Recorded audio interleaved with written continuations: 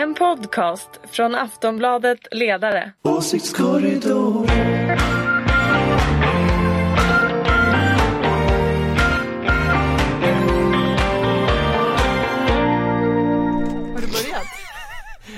Har du börjat? Han har börjat med en ny stil. Jag har börjat. Välkomna till Åsiktskorridoren, Aftonbladet Ledarsidas podd som kommer varje fredag, nästan varje fredag. Välkomna kära sossar och moderater. Ulrika Schenström, moderat.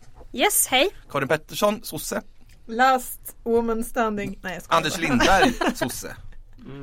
Och jag heter Fredrik Virtanen och är opolitisk här idag. Vi ska tala om USA-valet. Donald Trump kallnar, en ny stjärna är född. Vi ska prata om Sveriges ekonomi går som tåget. Vi kan skämta om den metaforen senare, men det går alltså bra, säger OECD. Men först börjar vi såklart med...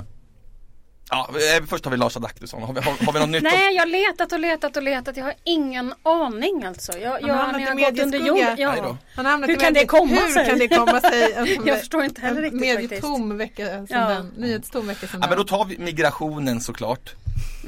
Utspelen har ju duggat tätt. Allt från stängda gränser till flyktingläger. Alltså vad hände med migrationsöverenskommelsen egentligen? Jag kommer ihåg att vi pratade ju om den. Kommer ni ihåg det? Och så var det faktiskt, tror jag det var jag som sa det. Låt mig citera mig själv. Jag tycker det är snyggt. Så var det så att Löfven sa att det här kommer nog inte räcka. Kommer ni ihåg att han sa det lite senare?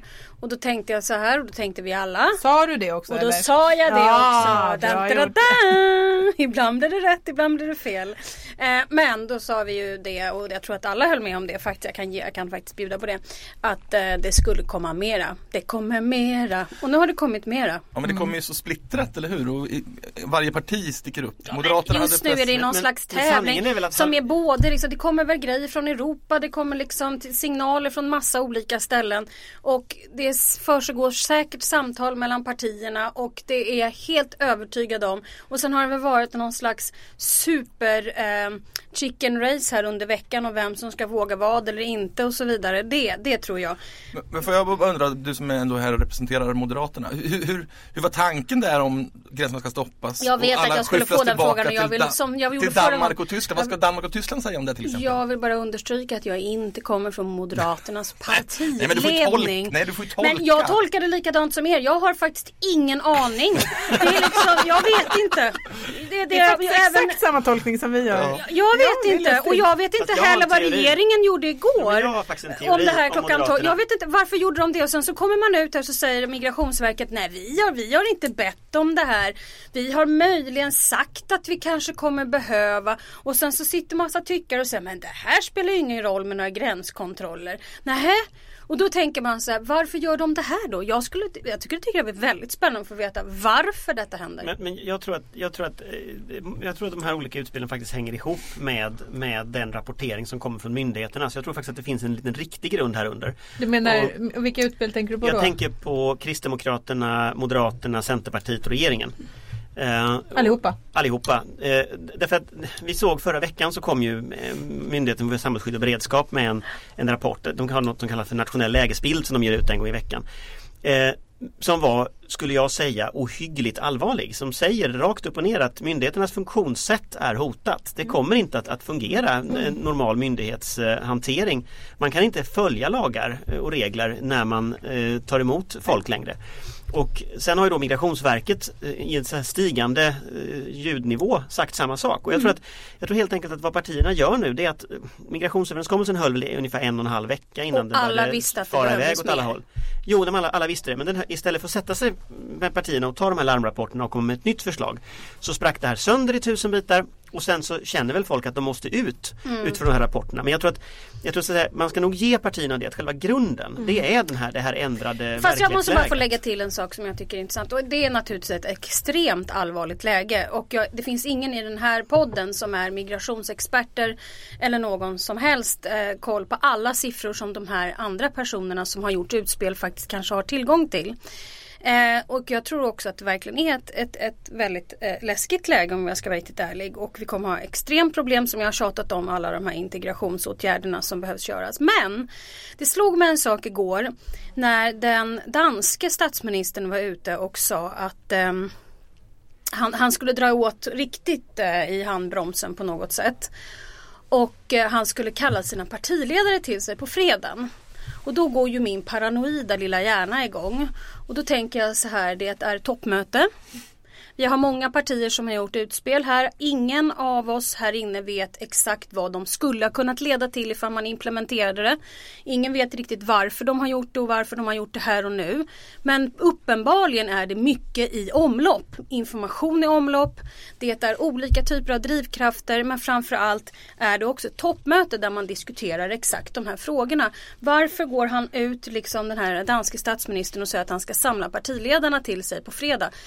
De som lyssnar på den här podden imorgon, för oss imorgon, är alltså på fredagen, och det är inte helt otroligt, tror jag, att det skulle kunna komma någonting imorgon som är någon slags överenskommelse. Fast det sannolika tror jag, nu om vi tittar på runt om i Europa, det är väl att det svenska beskedet är en del av en dominoeffekt.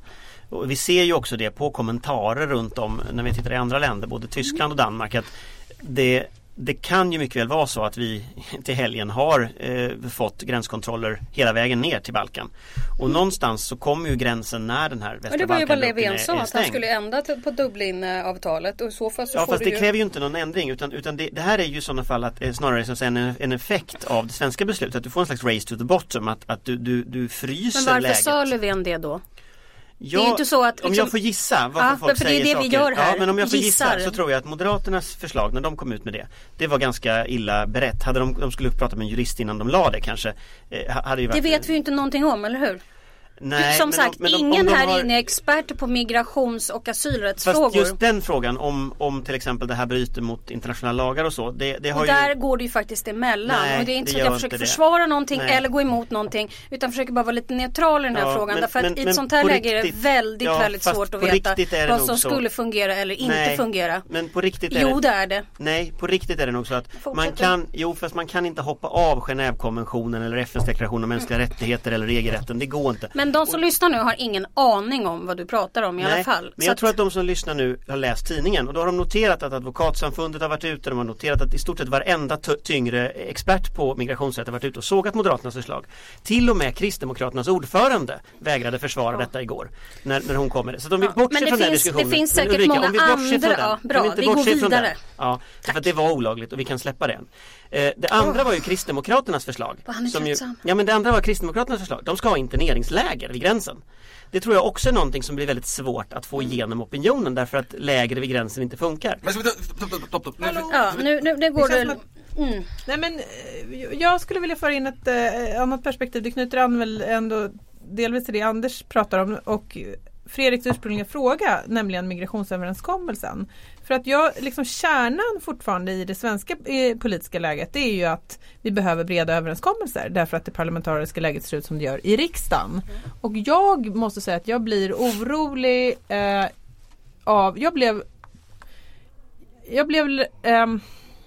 jag är inget stort fan av Moderaterna, som alla vet. Jag är socialdemokrat.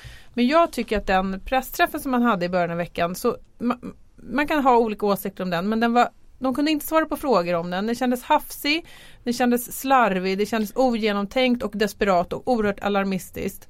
Och det är inte konstigt att man har är orolig för att det är en väldigt svår situation. Men det är inte ett bra läge när de största aktörerna agerar på det viset i en tid när vi måste ha samarbete kring de här frågorna. Och gräver vallgravar som är så pass djupa istället för att prata med varandra. Det funkar inte. Men det är ju också så att alla är nya på jobbet i en väldigt allvarlig kris, om jag ska vara riktigt ärlig. Så att jag menar, de är nya på jobbet och vi kan tycka att det är hattigt och konstigt, men det allvarliga är ju ändå att i så fall det är hattigt. 1. 2. Att vi faktiskt inte har fått till stånd på något sätt, på något block eller i något parti, en ordentlig, bra integrationspolitik. För det är det som kommer att krävas de närmsta 10 åren minst. Men det jag funderar på nu, om man jämför med 90-tals krisen och andra kriser som vi har haft förut, vad som händer då, det är ju att det dyker upp politiker som är beredda att se lite bortom det egna. Ingvar Carlsson och Carl Bildt. Ingvar Carlsson och Bengt Westerberg skulle jag säga som var den som öppnade dörrar till samarbeten. Men det var ju också politiker som hade varit med rätt länge. Ja, men vi kan liksom inte välja bort de politiker som vi har nu. Utan men vi kan ju inte drömma oss tillbaka. Om vi drar ut det här i förlängningen då, nu ska vi bli lite radikala här. För det verkar ju som att SD, KD och M nu är väldigt eniga om att, SD har ju sagt det länge, men att nu räcker det. Nu är taket nått, gränserna bör stängas. Då ser vi ett nya block här växer fram ur den här krisen. Ja, det kan du ju göra, men det viktiga är ju att de sätter sig ner och faktiskt pratar. Sen vet ju inte men har vi SD, KD, M mot resten nu? Ja, det vet vi ju inte. Ja, men kan det bli så? Jag tycker att man kan tolka ändå. Jag tycker Moderaterna gjorde bort sig, tycker jag, i början på veckan. Det är bra. Nu tycker jag att det är lite andra tongångar från dem. De liksom försöker liksom backa lite ur det där som de inte riktigt kunde försvara. Nej, Ulrika tycker annorlunda. Nej. Det var bara att det tyckte jag inte de gjorde igår kväll till exempel. Nej, kanske inte. Så. Men jag måste säga att jag hoppas fortfarande på den breda överenskommelsen. Jag skrev en text idag som sa att det kanske börjar bli dags för en mittenregering. Och det gör jag lite, ska jag säga, motvilligt nästan. För jag tycker att det bästa i det här läget vore om vi hade en bred majoritet för att hantera den här krisen. Men om inte partier är beredda att agera ansvarsfullt, om inte Moderaterna är seriösa, då kan man ju inte heller... Om inte överenskommelser håller längre än 1,5 vecka utan att man går ut och håller liksom knasiga pressträffar med ogenomtänkta förslag, då kommer inte det funka. Då måste regeringen försöka hitta andra samarbetspartner. Och när du säger så menar du då helt enkelt sossar, folkpartister, Centern och MP? Ja. Fast jag skulle nog vilja gå ett steg längre än Karin. Jag är nog ännu mer skeptisk och det beror just på det här med problemet med verklighetsbeskrivningen. Liksom att när Advokatsamfundets ordförande går ut och protesterar mot detta så svarar liksom en ledamot i Moderaternas partistyrelse att de ska gå om gymnasiet. Och vi har liksom fått en situation... Men alltså nu kan vi hålla på den här bebisnivån hur länge som helst. En gång. Ja, alltså att jag tror att det finns ett problem just nu i samtalsklimatet där den typen av saker blir det nya normala. Och då blir så att säga alla typer av experter som säger någonting, de blir irrelevanta. Det blir liksom en politisk fråga. Ja. Vi såg exakt samma sak när det gäller de ensamkommande flyktingbarnen när det gäller åldersmätningar. Att då går så att säga barnläkare ut, då går olika experter ut och säger att det här med handledsröntgen funkar inte därför att det inte är vetenskapligt godkänt. Men sen ska partierna ändå genomföra detta. Men om det kommer säkert vi att bli försöker så ha nu. någon slags balanserad syn på det här eftersom ingen av oss har en aning om exakt vad som har hänt. Och det kanske händer massor med saker bakom kulisserna som vi inte har en aning om. Och då framstår man ju lite dum i huvudet för man ska säga sånt hela tiden. Ingen aning, det är argumentet. Klart, nej men så här. Varför upprepar du det hela tiden? Därför att vi har ju inte det. Vi sitter ju på läktaren. Men så här, lyssna nu. Jag har hela tiden i den här podden sagt att vi står inför enorma problem framöver som jag hoppas att man gör blocköverskridande överenskommelser kring. Nu har de gjort en. Sen sa de efter det att det måste komma mera. Vi hörde Ebba Busch Thor igår säga det hon sa och sen sa hon det här kommer heller inte räcka. Uppenbarligen så sitter de ju med någon information om att saker och ting verkligen håller på att gå sönder i Sverige. Och de försöker liksom laga det. Sen försöker de ju samtidigt partitaktisera. Och det är ju därför det blir så här hattigt. Den ena försöker ta poäng över den andra. Och jag tycker att det är ganska dumt. För egentligen så borde de sträcka ut handen till varandra. Istället för att hålla på med den här veckans jättehattighet. Och jag ber Anna-Karin om hatt nu, om ursäkt för att jag säger hattighet. Nej, men alltså, det är helt riktigt, de måste göra det. Men varför jag är mer skeptisk än Karin, det är för att det finns ingen gemensam verklighetsuppfattning längre. Och när den här typen av saker som att liksom, det som vi normalt betraktar som experter går ut och säger saker plötsligt inte gäller därför att det är liksom migration som det handlar om, då har jag tror att vi har ett allvarligt problem för att vi vet liksom inte vad som gäller längre i samtalet. Det som kan vara en tröst... Jag är väldigt orolig faktiskt. Jag är också väldigt orolig, för jag bara säga att en trösterik tanke som jag ibland tänker i dessa dagar, det är ju att på något sätt, alla sitter ändå i samma båt. Jag menar, om Moderaterna aspirerar på riktigt på att ta tillbaka regeringsmakten någon gång, då vill de väl inte ta över ett land där absolut ingenting fungerar. Det är ju en dålig sits, tänker jag, om man tittar lite framåt. Så jag håller helt med dig, Ulrika, skrev också det idag, att vi måste nu föra in andra dimensioner i de här samtalen. Vi måste ha en diskussion om hur etableringen ska bli bättre, hur vi kan bygga bostäder, hur vi kan liksom lätta trycket på socialtjänsten, mer pengar till kommuner och sånt där. Detta måste vi nu börja diskutera, och om Moderaterna är smarta så så sätter de sig i den typen av samtal. Och vill de inte det så är det ju deras är det jätteproblematigt. Vi borde gå vidare nu, men det kommer en flash här nu om att finansministern presenterar ändringar i budgeten. Ja, just det. Men nu för det här är alltså torsdag vi spelar in det här. Hon kom ut med det i morse, eller hur? Ja. Så när Karin sa idag så betyder det igår för alla ni som lyssnar. Nu går vi vidare till något positiva nyheter. OECD citerades av Affärsvärlden och då var rubriken Svensk ekonomi går som tåget.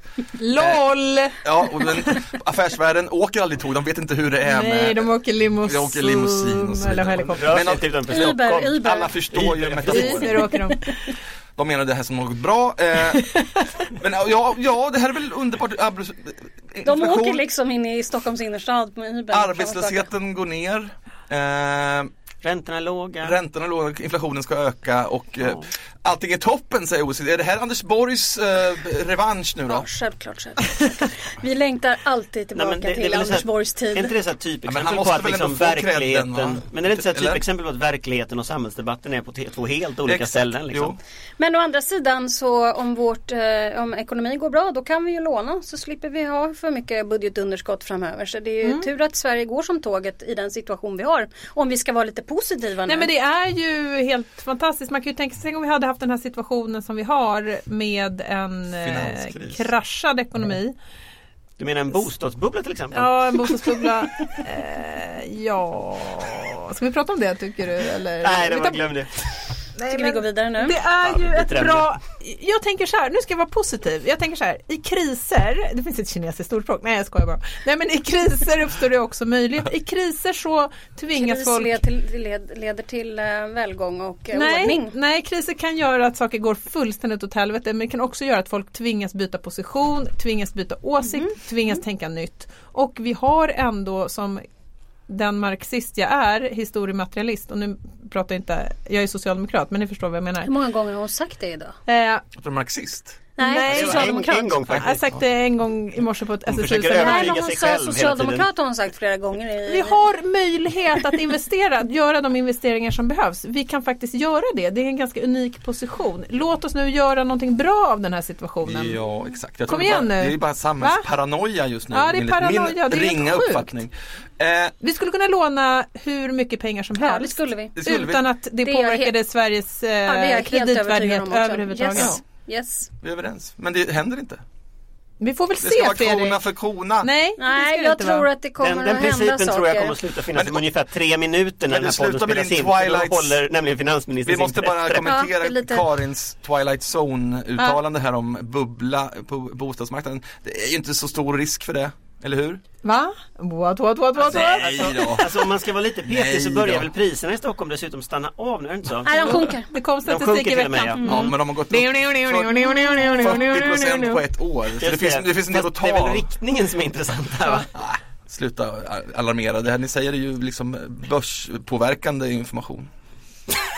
Hoppla. Oj. Det Karin Pettersson säger är viktigt. Vi är ju de enda som pratar om bostadsbubbla överhuvudtaget. Vi tar en liten grej om USA-valet. Visst är det kul? Det är faktiskt kul. Världens coolaste land har då och då ett presidentval som pågår jättelänge. Jag tycker en sak är kul, och om man tycker att den svenska politiken är fullständigt bizarr så är ändå alltid den amerikanska presidentvalskampanjen ännu bizarrare. Ja, och det är riktigt bizarrt faktiskt. Jag tycker Carlson det är ju jätteroligt att läsa. Vilken galning. Ja. Men det går bra för Ben Carlson. Ja, men jag såg det här citatet. Tycker att Obamacare är det värsta i USA sen slaveriet. Då känner man bara så här. Men han tror att pyramiderna har varit magasin. Alltså Ben Carlson är alltså författare och kirurg. Han har aldrig varit politiker förut. Han gick med i partiet. Han är tydligen väldigt, väldigt duktig kirurg. Och tydligen, han är svart också för övrigt, vilket inte är helt vanligt. Han har väldigt mjuk röst. Jag tror att det är mycket det. Och han talar lugnt och han pratar inte på politiska. Vilket är till hans fördel. Men hetast, alltså Trump har ju börjat droppa. Alltså Trump, USAs motsvarighet till med den luggen. Ja, precis. Gud, jag glömde, jag skulle ju sjunga Lars Adaktussons hår. Hårsång. Ja, nej men det har jag blir helt som glömt för cliffhanger att till det varit nästa så mycket. Det får bli Nästa gång. Nästa vecka. Nästa Och Jeb år. Bush verkar ju borta. Chris Christie, New Jersey-guvernören, verkar inte heller heta. Alltså, Men alla Marco såna här- Rubio, senatorn från Florida. Rubio är på väg upp. som John anses- Kasich är annars min favorit, men mina republikanska kandidater går det alltid åt helvete för. American Men Dream, Rubio, alla sådana liksom, människor som påstår att de kandidaten. själva kan någonting, de säger ju Rubio. Jag börjar säga Rubio nu. Exakt. Så att jag vet inte om de kan något eller om det bara är någon sån här slumptävling att så här, apor skulle gissa bättre eller något. Men alla säger ju Rubio, så att något ligger kanske i det. Ja, han ser ju väldigt all American handsome American man Dream. ut. ser Och mycket Florida, trevligt. brunbränd. Men vad gör en sån som Trump om det är så att han inte blir kandidat? Kommer han att köra något sånt här litet Han gör en eget egen. independent Nej, och han- sabba hela kampanjen? Han har sagt att han inte kommer göra Ja, jag vet, så. men han säger rätt mycket. Ja, det är sant. Ja, och det är Republikanerna. Alltså, men Demokraterna då, finns det någon som tror att det inte blir Hillary Clinton? Nej. Men Bernie Sanders, va? Nej. Men jag förstår inte, Karin, alltså, den Han har ju till och med utsökte sagt att han ska socialdemokraten backa. Bernie Sanders, var du emot honom? Nej, men jag har alltid gillat Bernie Sanders. Han har att han alltid kommer att suttit i förlora. senaten och han har ju alltid varit liksom en viktig och rolig röst i amerikansk politik. Men han kan ju inte, han har ingen chans att vinna valet. Det är det här som skiljer oss socialdemokrater från vanliga proggare som du själv. Som jag, ja. Vi vill gärna ha kandidater Någon som vinner. Någon som vinner. Jag skäms inte för det. Vi har två Nej. idéer, vi tar makten och behåller den. Ja, låt gå då. Men okej, men då tycker jag det verkar så här som att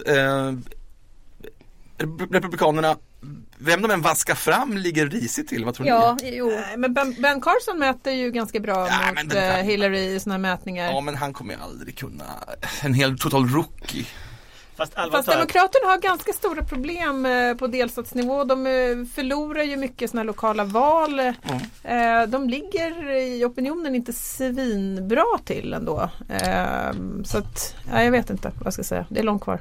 Säga. Det är långt kvar. Ja, det är långt kvar. Ja, det är Herregud. bra. Det är Men inte långt kvar, det är bara ett men det är ju år också kvar. alltså, konsekvensen av valsystemet blir ju ändå att det blir de här swing states som alltid är det som ska avgöra det igen, och det är klart att där kommer det att bli jämnt, och där är alltså där, det vet vi ju, så att det här kommer ju att bli ett drama fram till en bra bit in på nästa år, och det är ju roligt för oss. Har vi varit pragmatiska så det räcker nu?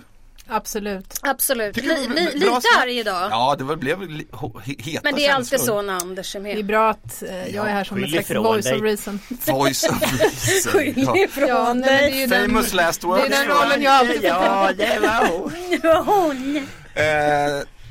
Kraftfulla infrastrukturinvesteringar på lånade pengar och bostadsbygge, eller hur Ulrika? Ja, bostadsbygge. Framför allt. Ja, ett Oheliga handslag allianser över här mellan blockgränsen. sossar och moderater. Vi kör Tack det ska ni här. ha, Ulrika Schenström, Tack. Karin Pettersson, Ja. Anders Lindberg.